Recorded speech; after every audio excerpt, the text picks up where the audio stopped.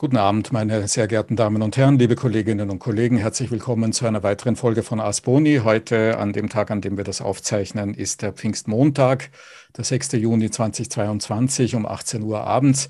Trotz des Feiertags hat mein heutiger Gast, Frau Birgit Meinhardt-Schiebel, netterweise die Zeit gefunden, sich mit mir über ein, wie ich finde, überaus wichtiges Thema zu unterhalten. Frau Meinhardt-Schiebel, noch ganz kurz am Anfang, ist die Sprecherin der Interessensgemeinschaft pflegender Angehöriger. Und eben um das wird es gehen. Es wird um die Interessen und um die Repräsentation der Interessen pflegender Angehöriger in unserer Gesellschaft im Allgemeinen, insbesondere aber in den Zeiten der Covid-19-Krise gehen, sowohl in rechtlicher wie auch in tatsächlicher Hinsicht. Frau Meinhardt-Schiebel, das sei auch vorneweg noch gesagt, ist mir aufgefallen, weil sie einen entsprechenden Text im Standard geschrieben hat, der sich mit genau dieser Frage oder ein Interview gegeben hat und darüber dann berichtet wurde, über genau diese Frage, nämlich Repräsentation von Interessen von Angehörigen, insbesondere zu pflegenden Angehörigen, insbesondere im Zusammenhang mit der Rücknahme diverser Covid-Maßnahmen vor einigen Wochen. Frau Meinhardt-Schiebel, das zum Hintergrund, ist auch darüber hinausgehend immer wieder in der Öffentlichkeit präsent gewesen und präsent. Sie ist Schauspielerin, Erwachsenenbildnerin, Sozialmanagerin und war auch politisch tätig, unter anderem im Wiener Landtag und Gemeinderat. Wir sind einander noch nie persönlich begegnet.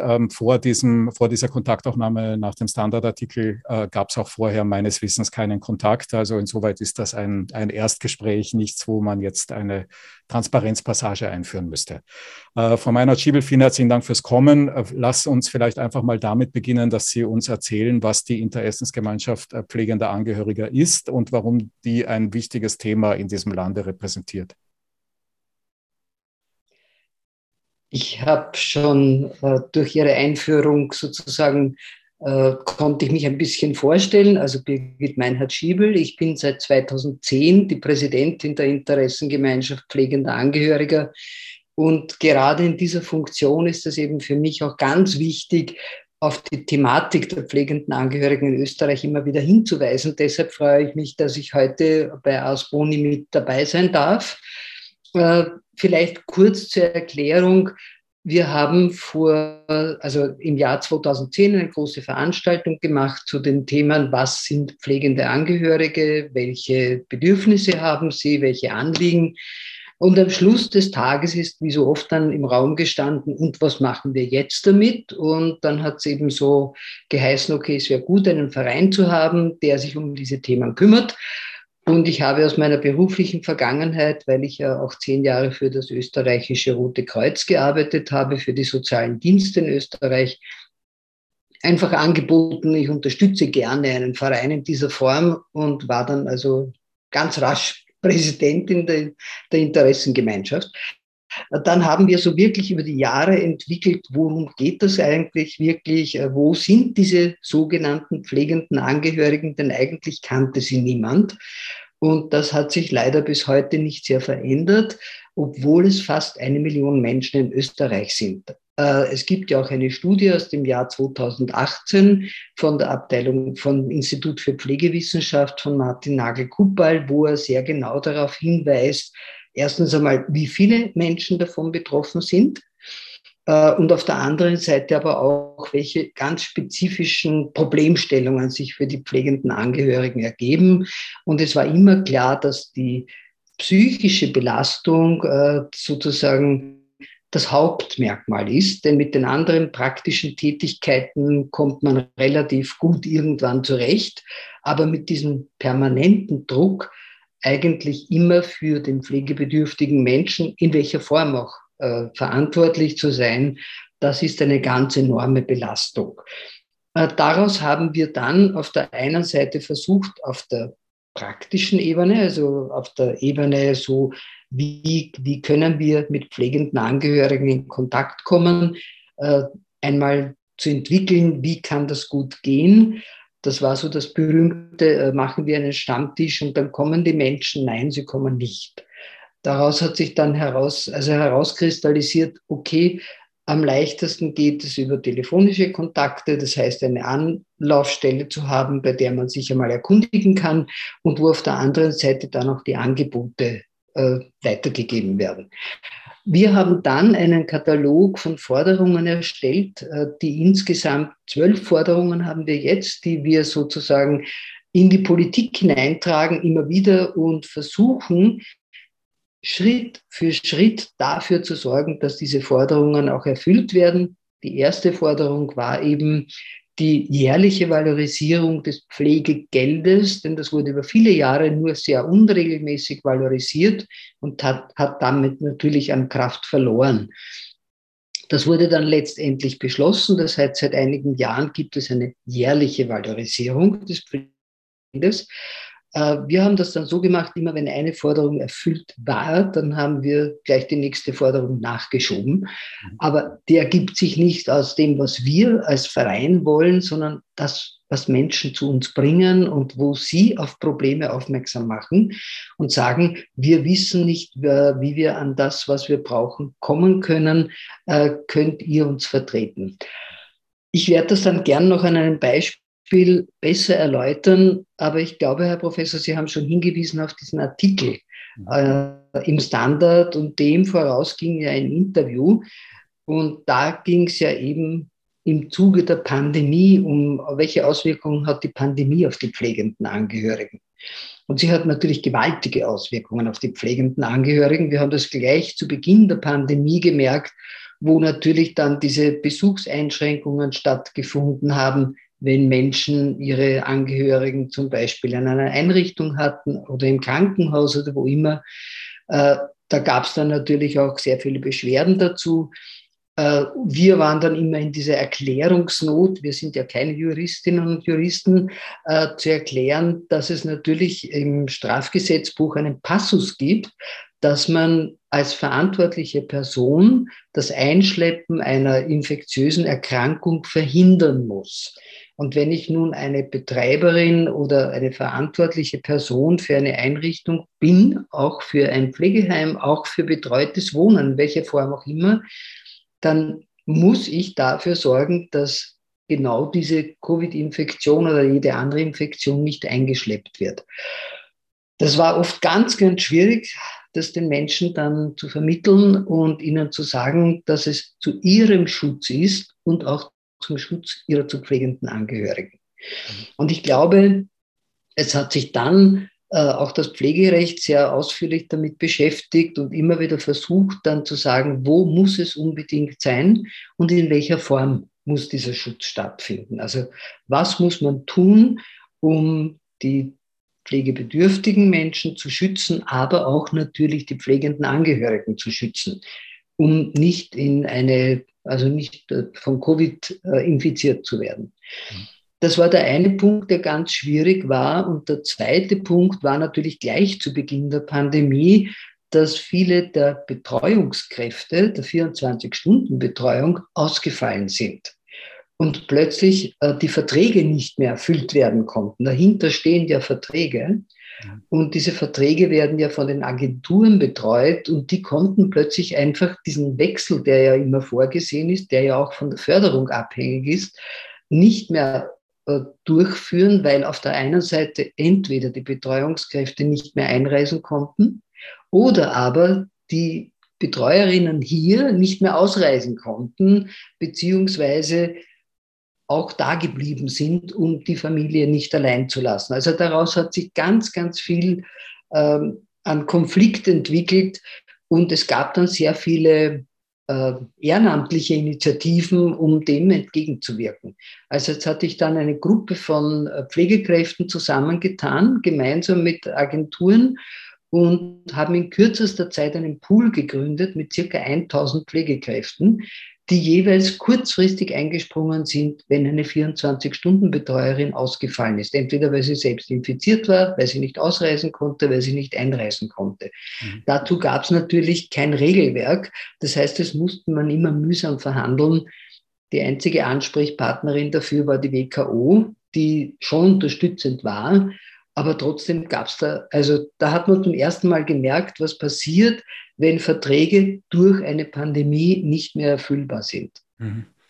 Das waren so die ersten zwei großen Punkte. Gut, da war jetzt schon wahnsinnig viel wirklich sehr Wichtiges und ich möchte gerne an ein paar Punkten nachfragen. Das erste ist mal, oder ein bisschen auch noch was dazu sagen. Das erste ist mal, Sie haben ja zu Recht auch in dem Interview darauf hingewiesen, dass die Zahl derer, die pflegende Angehörige in Österreich sind, erstaunlich groß ist. Wenn man sich damit nicht beschäftigt, weiß man das wahrscheinlich nicht. Also es ist 1 Million ungefähr, von der Sie da reden. Und eine zweite Zahl, die im Interview stand, die Sie jetzt aber, glaube ich, nicht genannt haben, war die, dass es unter diesen eine ganz erstaunlich große Zahl gibt von Menschen, die die Angehörigen zu Hause pflegen. Wenn ich mich richtig erinnere, waren das 800.000, circa 800.000 Menschen, die in Österreich von zu Hause aus pflegen oder zu Hause pflegen. Und das Erste, was mir da von außen sehr schnell auffällt, ist, dass das ja eine riesige Gruppe ist, die eigentlich erstaunlich informell organisiert zu sein scheint, weil ja ihre Interessensgemeinschaft, wenn ich das richtig verstanden habe, ein Verein ist im Wesentlichen, nicht? Also so wie irgendwie Golfspieler oder Tennisspieler oder Schachspieler oder keine Ahnung was, BriefbaumenzüchterInnen Vereine haben halt jetzt auch pflegende Angehörige einen Verein. Und man fragt sich, ob das eigentlich die richtige Repräsentation einer so großen Gruppe ist, grundsätzlich schon mal. Und erst recht dann, wenn es um eine Großkrise geht, die ja diese Gruppe bekanntlich ganz besonders stark betroffen hat. Das wäre mal also die erste Frage. Ja, also sind diese Interessen überhaupt in Österreich richtig repräsentiert? Und die zweite Frage, die mit dieser großen Zahl an Zuhausepflegenden zu tun hat, ist das überhaupt eine homogene Gruppe, also wo es gleichlaufende Interessen gibt? Weil ich vermuten würde, dass in der Pandemie zumindest die Interessen, die da am Anfang geherrscht haben mögen, nicht immer alle parallel gelaufen sind und es da sehr schwierig ist, vermute ich, überhaupt schon mal eine Meinung oder eine Linie zu finden, die dann repräsentativ ist. Und die dritte Frage, die ergibt sich aus den ersten beiden, mit wem redet man da dann eigentlich, nicht? Also gibt es irgendwie abgestimmte nachvollziehbare Kommunikationskanäle ins Ministerium, zur WKO, zu den anderen Stakeholdern, die da im Spiel sind? Oder ist das alles so ein, ich sage das jetzt etwas flapsig, so ein österreichisches, naja, wir reden heute miteinander? Ja, ich verstehe Ihre Fragen sehr gut und beantworte sie auch gerne der Reihe nach. Also ob die Interessengemeinschaft die richtige Vertretung ist, kann man einfach so nicht sagen, denn man kennt die pflegenden Angehörigen nicht. Das ist ja das ganz große Problem. Es wenden sich manchmal Menschen an verschiedene Kontakte und sagen, ich bin jetzt pflegende Angehörige und ich weiß nicht, was ich tun soll und wo bekomme ich das? Zum Beispiel an sogenannte Trägereinrichtungen. Durchaus, ja. Aber es gibt keine Gruppe, keine große Gruppe von Menschen, die jetzt sagen, okay, wir sind die pflegenden Angehörigen und wir möchten unsere Interessen jetzt hier gemeinsam vertreten. Vielleicht nur, damit Sie eine Vorstellung von der Dimension haben. Wir sind ein Verein mit ca. 200 Mitgliedern. Wir zahlen pro Jahr 20 Euro im Jahr.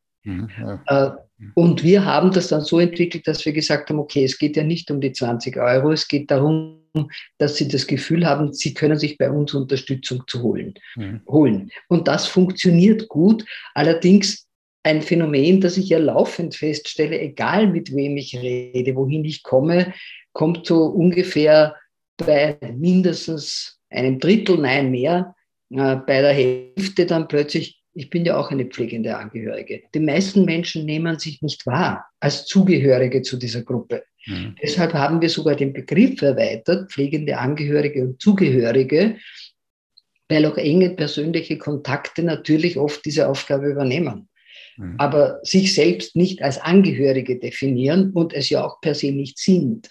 Und das macht es so schwierig, denn die Studie weiß, ja, okay, es gibt also fast 1 Million pflegender Angehörige, 80% davon werden zu Hause gepflegt, circa 30% der pflegenden Angehörigen sind noch erwerbstätig und zumeist, also zu 80% sind es Frauen, ganz einfach. Und die treten nicht in den Vordergrund, die schließen sich nicht zusammen, die treten nicht gemeinsam auf.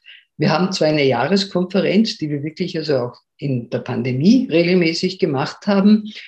Und da kommen 140, 150 Personen dazu. Aber es sind ganz allgemein gesprochen meistens Expertinnen und Experten, die dann kommen. Aber selbst die kommen dann oft plötzlich drauf, dass sie auch pflegende Angehörige sind. Also es ist ein Riesenphänomen in Wirklichkeit, das aber ganz vereinzelt erlebt wird und kaum eine Möglichkeit hat, sich zusammenzuschließen. Und da komme ich zum zweiten Punkt, zur Homogenität. Nein, sie sind keine homogene Gruppe. Mhm. Das Einzige, was sie gemeinsam haben, ist, dass sie pflegende Angehörige sind. Mhm. Aber sie unterscheiden sich natürlich sehr, welche Art von pflegebedürftigen Angehörigen sie haben. Also das kann eine Form von einer Behinderung sein, das kann zum Beispiel die immer größer werdende Gruppe von Menschen mit einer dementiellen Erkrankung sein, das können die pflegenden Eltern von chronisch kranken und behinderten Kindern sein. Alles, was über 6 Monate hinausgeht an Betreuung und an Pflege, dann sind es pflegende Angehörige. Ansonsten unterscheidet man das, weil sie ja erst dann überhaupt quasi den Anspruch auf Pflegegeld stellen können. Mhm. Bis dahin können pflegebedürftige Menschen andere Angebote annehmen, aber nicht das Pflegegeld. Und dann definiert sich das erst.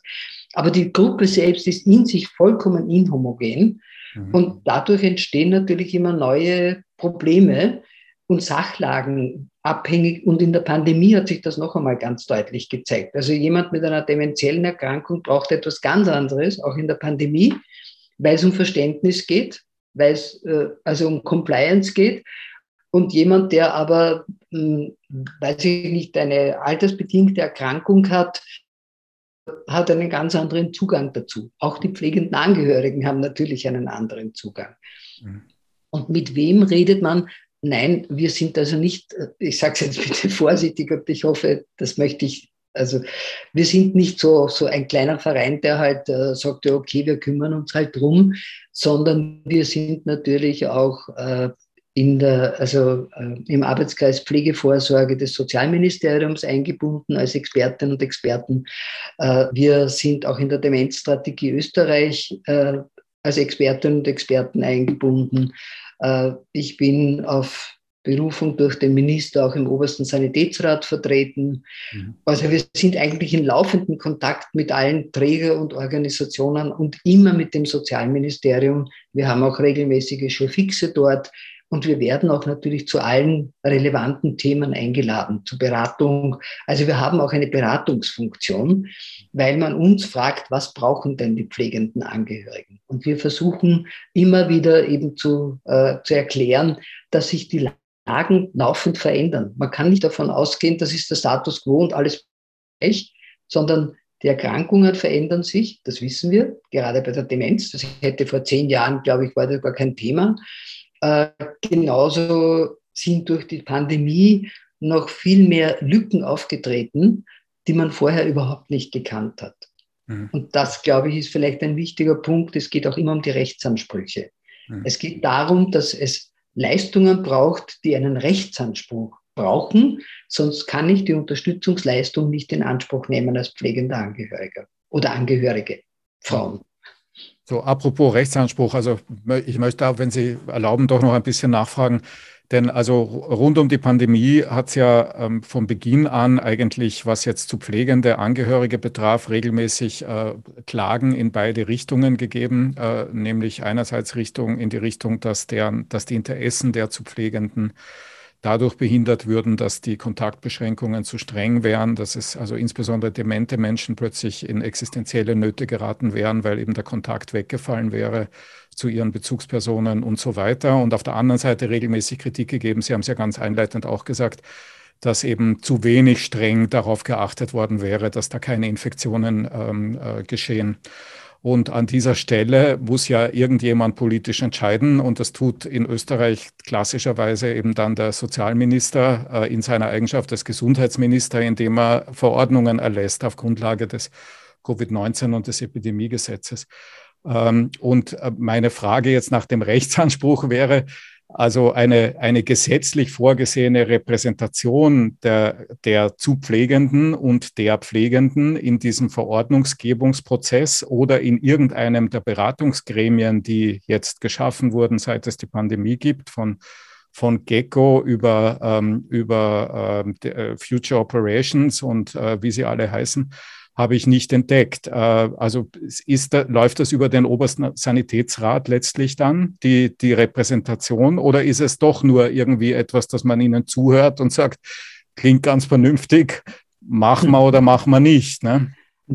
Naja, also sowohl als auch, würde ich sagen. Ja. Oberster Sanitätsrat ist so die eine Schiene. Mhm. Da würden wir als Expertin oder würde ich als Expertin eingeladen zu verschiedenen Fragen. Das war bisher nicht der Fall. Ganz Okay. einfach. Ja, Also das halten wir mal fest, ja, ja, war bisher das nicht war der halt, ja. Fall. Ich Gut, habe immer okay. wieder gefragt und gesagt, Ja, oh, ja, also die nächste Sitzung ist irgendwann und ja. ja, das war Mhm. es einfach.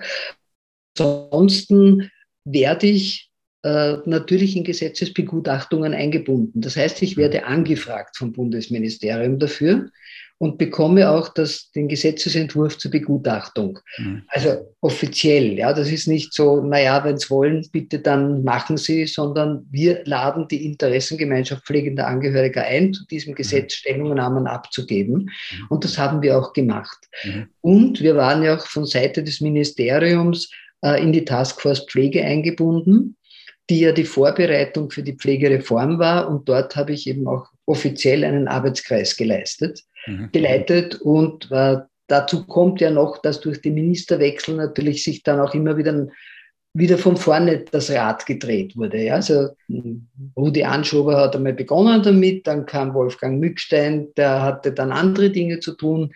Jetzt gibt es Johannes Rauch und jetzt gibt es den Beginn der Pflegereform.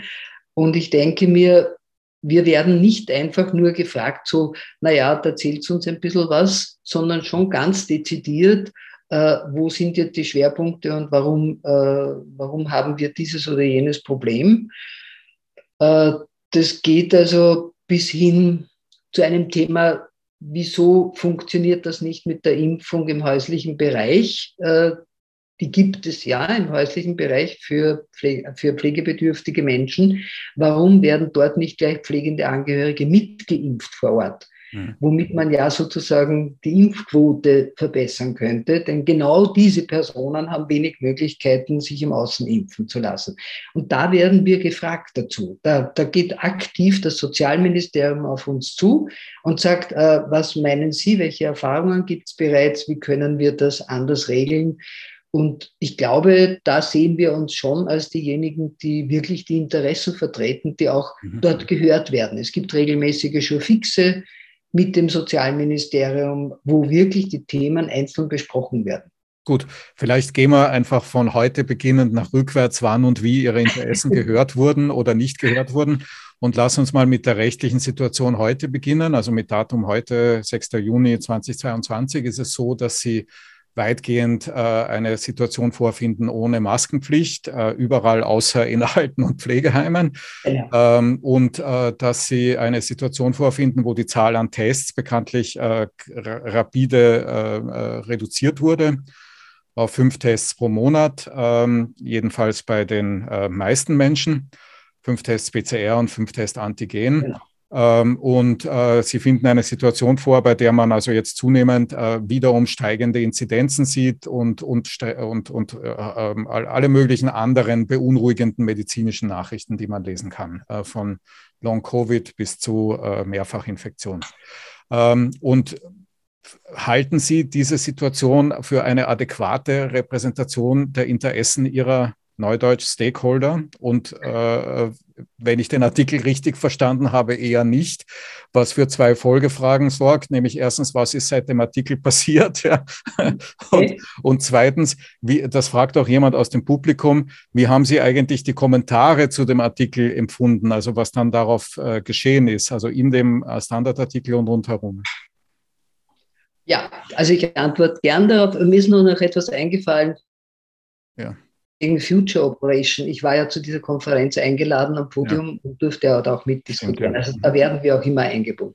Mhm. Ja, es war so, dass ich ja sofort, wie diese Beschränkung bei den Tests aufgetreten ist und in Kraft getreten ist, einen Brief, ein E-Mail geschrieben hat, sowohl an das Gesundheitsministerium wie auch an das Sozialministerium und darauf hingewiesen habe, dass pflegende Angehörige, die sich ja permanent im Innen und Außen bewegen, unbedingt die Möglichkeit brauchen, mehr PCR-Tests zu konsumieren, Mhm. damit sie die Infektion nicht dann in die häusliche Pflege hineintragen. Das haben wir auch wirklich sofort gemacht.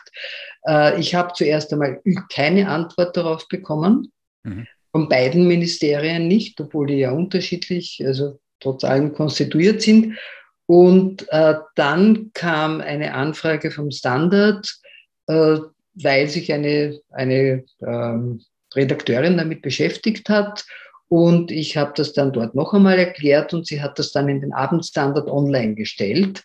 Und am nächsten Tag in der Früh haben wir, Sie und ich, gleichermaßen eine Antwort des Ministeriums bekommen, dass sie unsere Arbeit sehr schätzen, aber dass sie leider keine Ausnahmen machen können. Das war's. Und das ist es weiterhin, ne? Also Ja, dort das stehen ist wir. Ja. weiterhin, genau. Mhm. Das heißt, dass wir uns natürlich damit auseinandersetzen, weil wir ja alle wissen, dass es nicht einfach vorbei ist, auch wenn die Menschen sich das wünschen, und dass wir im Herbst ganz sicher wieder mit dieser Forderung auftreten werden, dass die pflegenden Angehörigen selbstverständlich bei Bedarf mehr PCR-Tests brauchen, sollte es wieder so sein, dass man die PCR-Tests und die Antigen-Tests einschränkt. Ja. Ich nehme an, dass sich das dann anders abspielen wird, dass man sie wieder aufmacht. Aber wir müssen trotzdem darauf schauen, dass das auch wirklich passiert, weil ich fürchte, dass wir natürlich dann die Cluster zu Hause haben. Gerade jetzt durch den Sommer, wo ganz viel Mobilität von allen Seiten existiert, auch bei den pflegenden Angehörigen. Und dass wir eben da wieder darauf dringen müssen. Also wir können immer nur sagen, wir dringen darauf und wir wissen, weshalb wir das tun. Aber da können wir uns nicht auf auf ein Gesetz berufen, denn das gibt es leider in der Form nicht. Genau, darf ich an der Stelle kurz einhaken, Frau Meinertz-Schiebel, denn wenn Sie eine Betriebsrätin wären oder wenn Sie eine Datenschutzbehörde wären oder eine Verbraucherschutzeinrichtung oder eine, was auch immer, 100 solche Beispiele fielen mir jetzt ein, eine Umweltanwaltschaft, was auch immer, dann gäbe es an dieser Stelle rechtliche Instrumente, die Ihnen zur Ja. Verfügung stünden, nicht? Und wenn ich die Situation richtig verstehe, so war das ja am Anfang auch gemeint, gibt es die an Ihrer Stelle nicht. Und die Frage, die ich jetzt an Sie hätte, wäre, sollte sich das ändern? Ja, und wenn, gibt es Beispiele, wo sich das geändert hat? Also Best Practices aus anderen Staaten vielleicht? Und woran scheitert es? Also ist das einfach, kommt Mhm. das nicht durch oder gibt es den Bedarf nicht? Ich glaube, das gibt es in anderen Ländern auch, Nummer eins. Hm. Aber es gibt in Dänemark und in Schweden in dieser Form nicht, weil dort überhaupt das Verfahren anders ausschaut. Das heißt, da geht man mit dem Thema pflegende Angehörige anders um. Mhm. Das ist das eine. Und das zweite, nur damit ich jetzt nicht durcheinander komme, Ja, ich stelle war, zu viele Fragen auf einmal, verzeihen Sie. Also, nein, nein, nein, ja. kein Problem. Das war, Ob man's, mm, warum man nicht durchkommt, ja, oder ob man nicht durchkommt, politisch nicht durchkommt, nicht. Man könnte ja auf die Idee kommen, Pflegereform bedeutet, es muss sowas wie eine Patientinnenanwaltschaft auch für pflegende Angehörige geben, mit einem haben Sie entsprechenden voll rechtlichen recht. Verfahren, ja. Genau, das ist etwas, wo wir also gerade daran arbeiten, dass wir sagen, es braucht auch eine rechtliche Vertretung, Mhm. genauso wie die Patientenanwaltschaft. Im Moment machen wir das wirklich so, wenn solche Probleme auftauchen, dass wir uns mit den Patientenanwältinnen Mhm. und Anwaltschaften in Österreich auch zusammentun und sagen, wir haben da ein Problem. Und sie versuchen dann dort das Problem zu lösen. Genauso bei der Volksanwaltschaft. Ja, also es gibt ja auch Themen, wo wir sagen, da muss die Volksanwaltschaft eingreifen, Mhm. weil es nicht die Möglichkeit gibt, es auf einer anderen Ebene zu klären. Also wir nehmen dann diejenigen Anwaltschaften in Anspruch, die es gibt, Behindertenanwaltschaft etc., und sind auch vernetzt mit ihnen. Also die kennen uns und wir kennen sie. Und das funktioniert bis jetzt sehr, sehr gut. Mhm. Äh, Vor allem eines klar ist, dass wir unabhängig sind. Das macht schon etwas aus. Wir sind keine Trägerorganisation Mhm. äh, und wir können sozusagen ein freies Spiel der Kräfte mehr oder minder damit haben, weil wir eben nicht an irgendwelche mit anderen gebunden sind, die ihre Interessen vertreten. Wir sagen wirklich, wir stehen eben für 1 Million pflegender Angehöriger und versuchen in diesem Netzwerk auf ihre Probleme aufmerksam zu machen. Mhm. Die Frage ist noch offen nach der Reaktion auf den Artikel. Also das Ministerium hat Ja, gesagt, das ist super, was Sie machen, aber leider können wir genau. nichts ändern, Genau. nicht? Genau. Was hat der Rest der Menschheit so getan? Also Ich muss Ihnen ganz ehrlich gestehen, ich lese Kommentare sehr selten, weil ich es mir einfach ersparen muss, weil manche so schrecklich sind, dass ich mir denke, danke, aber wenn Menschen ein Anliegen haben, dann kommen sie schon direkt zu uns und nicht, sie schreiben dann irgendwelche Dinge, wie ich immer wieder höre, ja, die sind ja gar keine pflegenden Angehörigen, die tun eh nichts und so weiter, ja. Und die kassieren nur und na, das halte ich nicht. Das ist heute einfach nicht aus. Okay, gut, dann gehen wir vielleicht mal ein bisschen rückwärts. Also jetzt sagen Sie, ist das Problem, dass wir vor einer nächsten Welle stehen und dass die Zahl möglicherweise und dass die Zahl an Tests spätestens dann, wenn die Welle da ist, nicht ausreichen wird und sich da was ändern muss. Gibt es sonst an der jetzigen Situation Covid-bezogen Kritikpunkte, die Ihnen wichtig sind? Ja, einen ganz wichtigen Punkt und wir haben es bereits als Forderung aufgenommen und beginnen daran auch zu arbeiten, auch mit dem Ministerium gemeinsam. Es ist ja absehbar, dass es immer mehr Long-Covid erkrankte Menschen gibt. Das weiß man mittlerweile ja auch. Und solange die Betroffenen nicht in das Pflegegeldsystem eingebunden sind, haben ihre pflegenden Angehörigen auch keinen Anspruch auf eine Leistung, die von der Pflegegeldstufe abhängig ist. Und das ist ein ganz schwieriger Punkt. Das heißt, eigentlich muss man daran arbeiten, oder eigentlich, man muss daran arbeiten, dass die Pflegegeldbegutachterinnen und Begutachter sich mit den Symptomen von Long-Covid auseinandersetzen, sich mit den Auswirkungen auseinandersetzen, in der Lage sind, eine Long-Covid-Erkrankung auch wirklich zu beurteilen und in das Pflegegeldsystem einzubinden. Also ob das jetzt die Stufe 1 ist, die Stufe 2 ist, die Stufe 3 ist, aber Pflegegeldbegutachter sind ja beeidete Gutachter und müssen auch eine Entscheidung treffen. Das können auch, soviel ich ja weiß, auch Pflegekräfte sein, die dafür also ausgebildet sind. Und wir haben gesagt, also für uns ist ganz wichtig, dass klar ist, dass die Long-Covid-Erkrankung, vor allem die Langzeiterkrankung mit fast 200 Symptomen, so viel man heute weiß, dass die unbedingt in das Pflegegeldsystem hineinkommen muss. Und das ist eine Forderung, die wir stellen und die wir auch bereits im Ministerium so vorgelegt haben. Die allerdings, würde ich vermuten, an dem Problem leidet, dass ja schon die Long-Covid-Erkrankung, das war hier mehrfach Thema in dem Podcast, nicht wahnsinnig anerkannt ist in den diversen sozialrechtlichen Kontexten. Nicht? Genau. Da war die Sprecherin der Long-Covid-Initiative und der Sprecher des Vereins der chronisch Kranken und beide haben eigentlich berichtet, dass das Wissen über Long-Covid auch bei den MedizinerInnen nach wie vor sehr wenig ausgeprägt ist und auch dann die sozialrechtliche Absicherung in weiterer Folge sehr schwierig ist. Richtig, denn Long-Covid erkrankten Menschen, vor allem wenn sie eine Long-Covid-Erkrankung haben, die wirklich über lange Zeit läuft, haben sie ja bis jetzt keinen Anspruch auf Berufsunfähigkeitspension etc. Also wir stehen am Anfang dabei. Mir ist das ganz klar und ich denke, wir werden 2 oder 3 Jahre brauchen, bis es soweit ist. Aber wir müssen einfach dranbleiben, weil es einfach ganz, ganz viele Menschen betrifft. Und in diesem Fall, meistens geht man davon aus, ja, pflegende Angehörige, das ist alles, was mit Langzeiterkrankung und Alter zu tun hat. Das stimmt ganz einfach nicht mehr. Mittlerweile wissen wir, dass das ganz viele Menschen in der Lebensmitte betrifft oder auch zum Beispiel Kinder. Und gerade bei der Long-Covid-Erkrankung haben wir noch einmal dann das zusätzliche Problem, wenn sich das dann mit einer dementen Erkrankung vermischt, dann wird es besonders schwierig für die pflegenden Angehörigen. Dann sind ihre vielleicht noch nicht einmal im Pflegegeldsystem abgebildeten von Demenz betroffenen Angehörigen drin und haben noch Long-Covid dazu.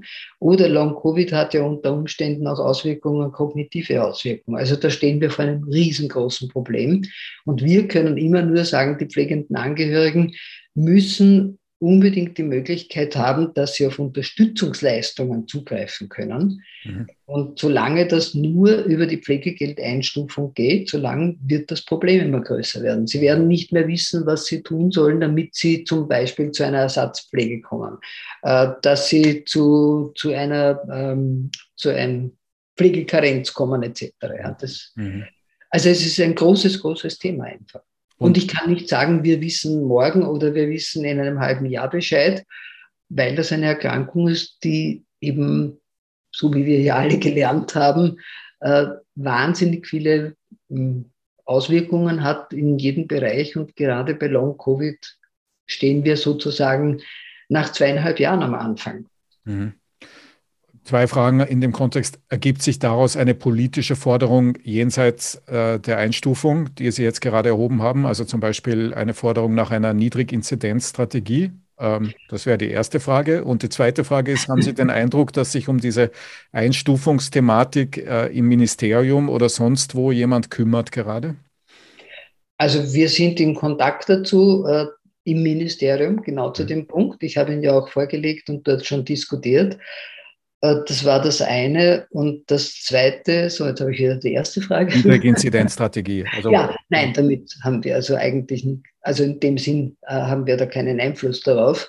ja, aber Äh, Sie könnten es fordern. Ne? Sie könnten sagen, es ja, gibt 100.000 betroffene Long-Covid zu Pflegende. Wenn das nicht mehr werden sollen, weil jeder Zehnte Long-Covid entwickelt, brauchen wir weniger Infektionen. Wäre ja ja, also natürlich. könnte Das wäre man ein logisches vertreten, nicht? Schluss. Wäre eine logisch, Ja. ja.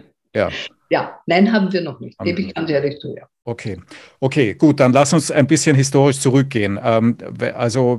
Es hat ja bekanntlich mehrere Lockdowns gegeben. Es hat mehrere Maskenregelungen so und so und so gegeben. Es hat Diskussionen rund um Impfpflicht gegeben. Ist in diesen Diskussionen die Position der zu Pflegenden und der pflegenden Angehörigen aus Ihrer Sicht jeweils adäquat repräsentiert gewesen oder wo sind die größten Fehler gemacht worden? Also ich glaube, einer der ganz großen Fehler war sicher beim Thema Impfung. Da Mhm. bin ich sehr sicher, weil man nicht darauf geachtet hat, wo pflegende Angehörige fast keine Möglichkeit hatten, sich auch impfen zu lassen und auch nicht auf sie aktiv zugegangen ist, ganz einfach. Ja. Mhm. Also, weil man nur einen Brief bekommt, ist das zwar gut, aber das ist nicht relevant. Also darauf reagieren die Menschen einfach in der Form nicht, vor allem nicht, wenn sie pflegende Angehörige sind. Mhm. Und das war, glaube ich, sicher eines der großen Probleme, weil man gerade immer betont, dass circa 20% der Menschen sich nicht impfen lassen aus Gründen und nie erhoben hat, ist es vielleicht auch der Grund, weil sie pflegende Angehörige sind und keine Möglichkeit dafür haben. Es ist ein Unterschied, ob ich in einer Großstadt lebe, wo ich mehr Impfmöglichkeiten habe oder im ländlichen Bereich lebe. Mhm. Das hat man sich nie angeschaut und ich denke, das ist eine ganz wichtige, also das muss man sich vor allem jetzt anschauen, wo man wieder versuchen will, doch die Impfung in Gang zu bringen. Äh, Was natürlich die Leute zusätzlich verunsichert ist, dass sie nicht wissen, gibt es jetzt eine Impfpflicht, gibt es keine, ist sie jetzt stillgelegt. Also diese Verunsicherungen sind ja so stark auf der einen Seite. Ja. Mhm. Das ist das eine Thema. Und das zweite ist, also die Masken sind nur ein Thema. Ich glaube, das war nur ein Zeichen dafür, dass man pflegende Angehörige nicht wahrnimmt in ihrer Tätigkeit und in ihrem Verantwortungsbereich. Und deshalb habe ich ja auch dafür gekämpft, dass sie mehr Möglichkeiten bekommen. Wenn ich heute in ein Krankenhaus gehe und zu einer Behandlung gehe, dann brauche ich einen PCR-Test Mhm. und den bekomme ich auch, weil ich in Behandlung bin. Mhm. Wenn ich pflegende Angehörige bin und zu Hause einen pflegebedürftigen Menschen habe und nachweisen kann, dass ich die Hauptpflegeperson bin, bekomme ich deshalb keinen Test mehr. Und das darf auch, wenn wir jetzt in Zukunft wieder in die Situation kommen, nicht so sein, dass sie nicht die Möglichkeiten haben, die sie brauchen. Und ich meine, also ich will das System nicht überfordern, aber man kann ja PCR-Tests, wenn es wirklich notwendig ist, auch zu Hause abnehmen.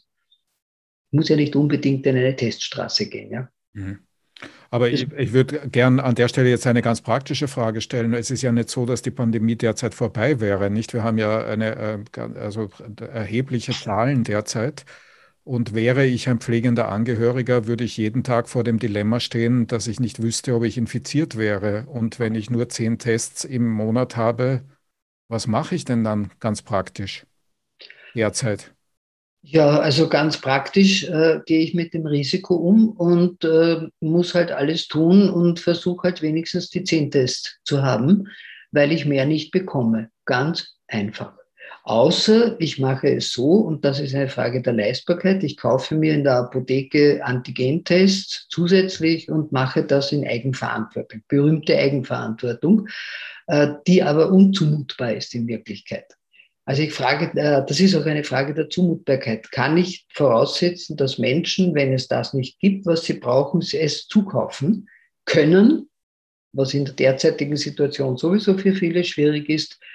Oder muss ich mich sozusagen von der öffentlichen Hand her verantwortlich fühlen, dass die Betroffenen das kriegen, was sie brauchen? Ja, aber das ist eine klassische Umverteilung nach unten, nicht? Weil pflegende Ja, Angehörige ja typischerweise einkommensschwach sind im genau. Vergleich, nicht? Und dann Ja, aber gleichzeitig höhere Kosten tragen. Das ist, genau.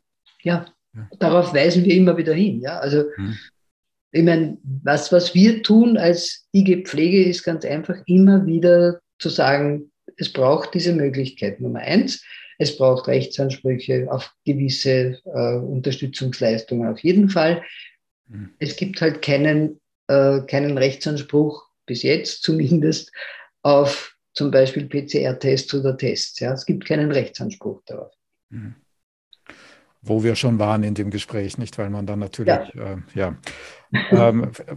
Gut, vielleicht noch einen Schritt weiter zurück, ganz an den Anfang oder an die ersten Monate der Pandemie, wo ja diese Problematik, wir erinnern uns alle an Italien und ähnliche Horrorszenarien, sehr stark wurde, eben die Frage, wie man mit zu pflegenden Angehörigen, Entschuldigung, mit zu pflegenden in Pflegeeinrichtungen umgeht, wenn gleichzeitig das ist ja seither ein viel genutztes Wort, das Gesundheitssystem droht zusammenzubrechen. Was war die wichtigste Stärke im österreichischen Umgang, damit ich nicht immer nur nach Fehlern frage, und was war der wichtigste Fehler in dieser Anfangszeit aus Ihrer Sicht?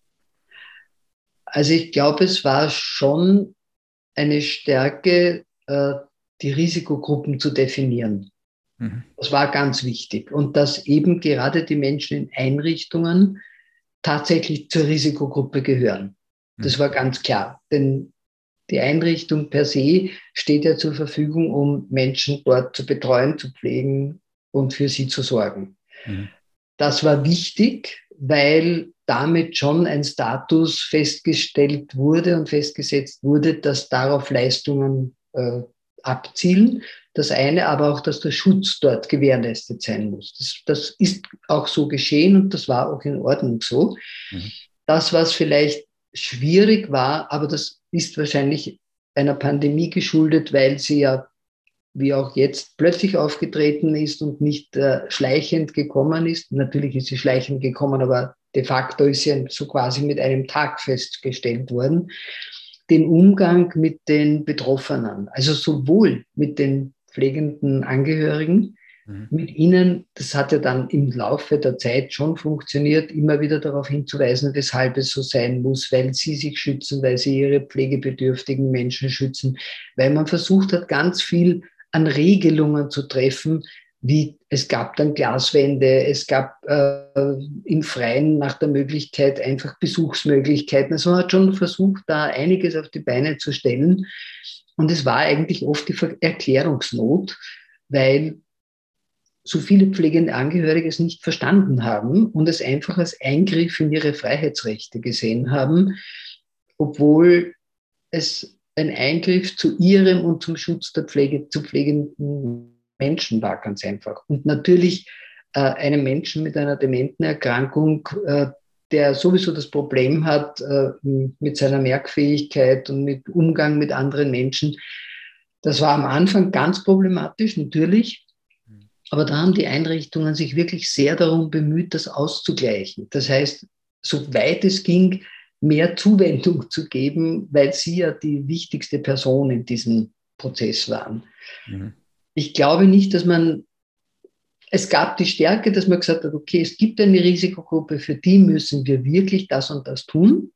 Mhm. Das haben wir jetzt bei den PCR-Tests leider verabsäumt, denn das ist ja auch eine Risikogruppe. Und das Zweite war eben, dass man versucht hat, mit dieser Situation irgendwie umzugehen, bevor man in die Situation kommt, dass man die Einrichtung zusperren muss, weil dort so viele betroffene Menschen waren, dass man auch niemanden mehr hineinlassen konnte. Was man nicht getan hat, weil man die Impfpflicht nicht für das Personal durchsetzen konnte. Und es immer wieder zu Infektionen kam, nicht durch die pflegenden Angehörigen, sondern durch die Beschäftigten, die gekommen sind. Und ich glaube, das war ein großer Fehler bei der Impfpflicht, die ja nach wie vor diskutiert wird, dass es für Betreuungs- und Pflegeberufe, die direkten Kontakt zu Menschen haben, keine Verpflichtung gibt, sich impfen zu lassen, außer sie werden neu angestellt, denn da kann man das dann verlangen, also kann man festhalten, aber nicht bei Menschen, die dort schon länger beschäftigt sind. Mhm. Das ist eine Schwäche. Mhm. Haben Sie den Eindruck, dass diese Stärken und Schwächen derzeit irgendwo systematisch aufgearbeitet werden, also dass das beforscht wird? Also ich glaube, wenn ich das richtig gesehen habe, ist das Institut für Pflegewissenschaft da sicher dran, Mhm. weil wir ja auch gesagt haben, es braucht jetzt unbedingt eine Studie, die auch die Pandemiefolgen ins Auge nimmt und genau daran arbeitet, also zum Thema pflegende Angehörige. Was ist da passiert Mhm. und was würde man in einem ähnlichen Fall besser machen, um genau solche Situationen, die ja auch für alle schwierig sind, wieder zu vermeiden und auch pflegerechtlich besser aufzustellen. Mhm. Gut, dann werden wir mal mit dem Institut für Pflegewissenschaft reden. Aber im Ministerium ist Ihnen, also ich frage ganz naiv, ist Ihnen nicht bekannt, dass das systematisch evaluiert worden wäre, nicht? Das weiß ich nicht, nein. Ja, Ich mir habe auch mir nicht. eben wieder gesagt, ich, ich fordere, Ja. ich sage das auch immer, dass wir eine neue Studie machen, die sich genau mit dieser Thematik beschäftigt. Mhm. Okay. Frau Meinert-Schiebel, ich hätte, wenn Sie erlauben, noch zwei Fragen. Eine kommt aus dem Publikum und ist eine ganz offene und eine ist eine noch offenere von mir. Die aus dem Publikum, da will jemand wissen, ich zitiere, eine Frage, die eigentlich mit der Pandemie nichts zu tun hat. Gibt es eine Art Supervision für pflegende Angehörige? Und Mhm. meine Frage wäre, was hätte ich Sie noch fragen sollen? Also gibt es ein Thema, das Ihnen besonders wichtig ist, das ich noch nicht angesprochen habe? Okay, so, ich schreibe mir das noch auf. Mhm. Also Supervision gibt es deshalb keine, sage ich einmal ganz einfach, weil wir nicht wissen, wo die pflegenden Angehörigen sind. Aber es gibt mittlerweile auf der Ebene der Psychotherapie sehr wohl Therapieangebote für pflegende Angehörige. Und wir haben ja auch ein Pilotprojekt zusammengebracht mit der Pensionsversicherungsanstalt. Es gibt jetzt eine vierwöchige stationäre Rehabilitation für pflegende Angehörige, die sich vor allem mit den psychischen Auswirkungen beschäftigt. Und die Menschen, die dort in Rehabilitation sind, können auch ihre pflegebedürftigen Menschen unter gewissen Voraussetzungen mitnehmen. Das ist einmal der erste Schritt und dieses Pilotprojekt gibt es in Bad Schallerbach. Und wir bemühen uns sehr und bewerben es auch sehr, damit dass dieses Pilotprojekt dann in das Regelwerk übergehen kann. Mhm. Das ist ein erster großer Schritt bei der Supervision. Ich komme ja selber aus diesem Bereich. Es ist immer ganz schwierig, Menschen zu erklären, was eigentlich Supervision ist. Die meisten sagen, na, das brauche ich nicht. Mhm. Aber dass sie Unterstützung brauchen oder eine Begleitung brauchen, das ist sozusagen groß verteilt in den Angeboten wie Alltagsbegleitung, Community Nurse etc. Dort gibt es auch diese Möglichkeiten. Mhm. Mhm. Das Zweite ist, Moment dann, Offene ja, Frage. naja, eine offene Frage war, ich glaube, wir müssen uns sehr damit beschäftigen, nicht nur mit Risikogruppen im Sinne von Pandemie, sondern mit vulnerablen Gruppen. Denn die Pandemie hat ganz viel Vulnerabilität erzeugt. Also sowohl auf der existenziellen Seite wie Einkommen etc. Äh, Wenn ich mir jetzt vorstelle, ein Haushalt mit pflegenden Angehörigen, pflegebedürftiger Person und dann gibt es Kurzarbeit und dann gibt es diese und jene Einschränkung, dann ist der Alltag nicht mehr gesichert und schon gar nicht die 24-Stunden-Betreuung zum Beispiel. Mhm. Aber es gibt natürlich auch andere vulnerable Gruppen, wie zum Beispiel gerade die pflegenden Eltern von chronisch kranken Kindern, die ganz besondere Probleme haben, wenn die Kinder bleiben ja nicht die Kinder im Sinne, was wir als Kindheit erleben, sondern sind jetzt zum Teil 30 oder 40 Jahre alt. Und die pflegende Mutter, die ihr ganzes Leben lang dieses Kind begleitet, steht ja jetzt eigentlich vor der Frage, welche Leistungen bekomme ich für einen erwachsenen Menschen mit einer Behinderung? Und die sind so vielfältig und unterschiedlich, dass man das nicht alles mit einem Modell bewältigen kann.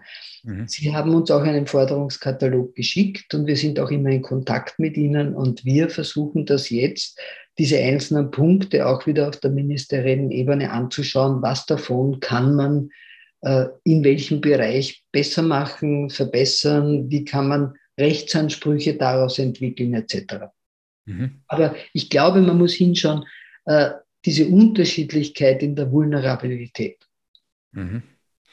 Gut, dann vielleicht noch eine allerletzte Frage. Haben Sie den Eindruck, dass Österreich da irgendwie anders ist als alle anderen in Europa oder sind wir da irgendwie im Mainstream? Insofern sind wir, glaube ich würde nicht sagen im Mainstream, aber es gibt in Deutschland eine ganz, ganz vergleichbare Gruppe, Mhm.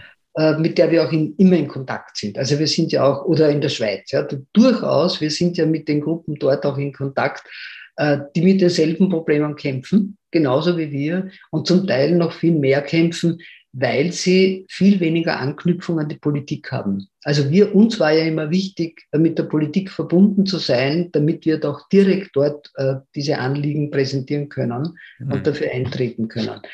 Ich war auch natürlich in Dänemark und in Schweden und dort ist ja die Situation an sich anders, weil ja Dänemark zum Beispiel immer darauf bestanden hat, dass es keine pflegenden Angehörigen geben soll, sondern dass die professionelle Pflege von offizieller Seite geleistet wird, dass die Dänen einen anderen Steuersatz haben, wo ein Teil dieser Steuer umgelegt wird dann auf die professionelle Pflege und sie dafür sorgen wollen, dass alle weder in die Armutsfalle geraten noch ihre Erwerbstätigkeit aufgeben deshalb und sie das als gesamtgesellschaftliche Aufgabe sehen. Also Mhm. die Pflege von pflegebedürftigen Menschen, auch in der häuslichen Pflege. Und das ist ja so wichtig, weil ja ganz, ganz viele Menschen einfach zu Hause gepflegt werden wollen, egal ob das jetzt, manchmal ist das wirklich sehr überfordernd, ja, wo ich mir Ja. denke, vielleicht wäre es doch leichter, das in einer guten Einrichtung zu machen, oder wie auch immer, aber dort hat man ein anderes Verständnis davon. Es ist keine Aufgabe der Familie allein. Ja. Und bei uns ist es immer noch eine Aufgabe der Familie und eher so im privaten Bereich und man spricht nicht gerne darüber im Außen und stellt dadurch auch nicht die Ansprüche, die eigentlich erfüllt werden müssen. Ja. Und damit hat es dann natürlich eine frauenpolitische und auch eine Ja, gesellschaftspolitische Dimension und nicht mehr nur eine gesundheitspolitische und sozialpolitische. genau, Nicht? Ja. ganz Ja. genau. Ja. Ja. Was ein großes neues Thema wäre. Oh In der ja, Tat, ja. sogar. Und ich glaube, das ist ja auch der Grund, warum ich jetzt gerade gesagt habe, mit den pflegenden Eltern, das sind fast immer Alleinerzieherinnen, Ja. die ja nicht einmal ein Erwerbseinkommen haben und selbst die Mindestsicherung beziehen und einfach, oder genauso auch natürlich Menschen, die gerade die Frauen, wenn sie ihre Erwerbstätigkeit einschränken, dann in die Armutsfalle geraten, weil sie dann bei ihrer eigenen Pension die Nachteile erst spüren. Und da muss man einfach ganz viel auch daran arbeiten. Allerdings, Sie wissen ja selbst, unterschiedliche Ministerien haben unterschiedliche Interessen und politische Agendas. Ja. Genau. Gut, in diesem Sinne, Frau Meinert-Schiebel, danke ich Ihnen ganz, ganz herzlich für dieses Gespräch. Ich danke Ihnen, die Sie zugehört haben, dafür, dass Sie zugehört haben. Ich wünsche uns allen, dass wir in Verbindung bleiben und interessiert bleiben. Und ich wünsche uns allen und Ihnen insbesondere, dass Sie möglichst lange, möglichst gesund bleiben oder so rasch wie möglich, so gesund wie möglich werden. Alles Liebe und Gute und einen restlichen schönen Feiertagabend Ihnen allen noch. Auf Wiederhören. Auf Wiederhören und ich wünsche allen auch einen schönen Abend. Danke. Danke.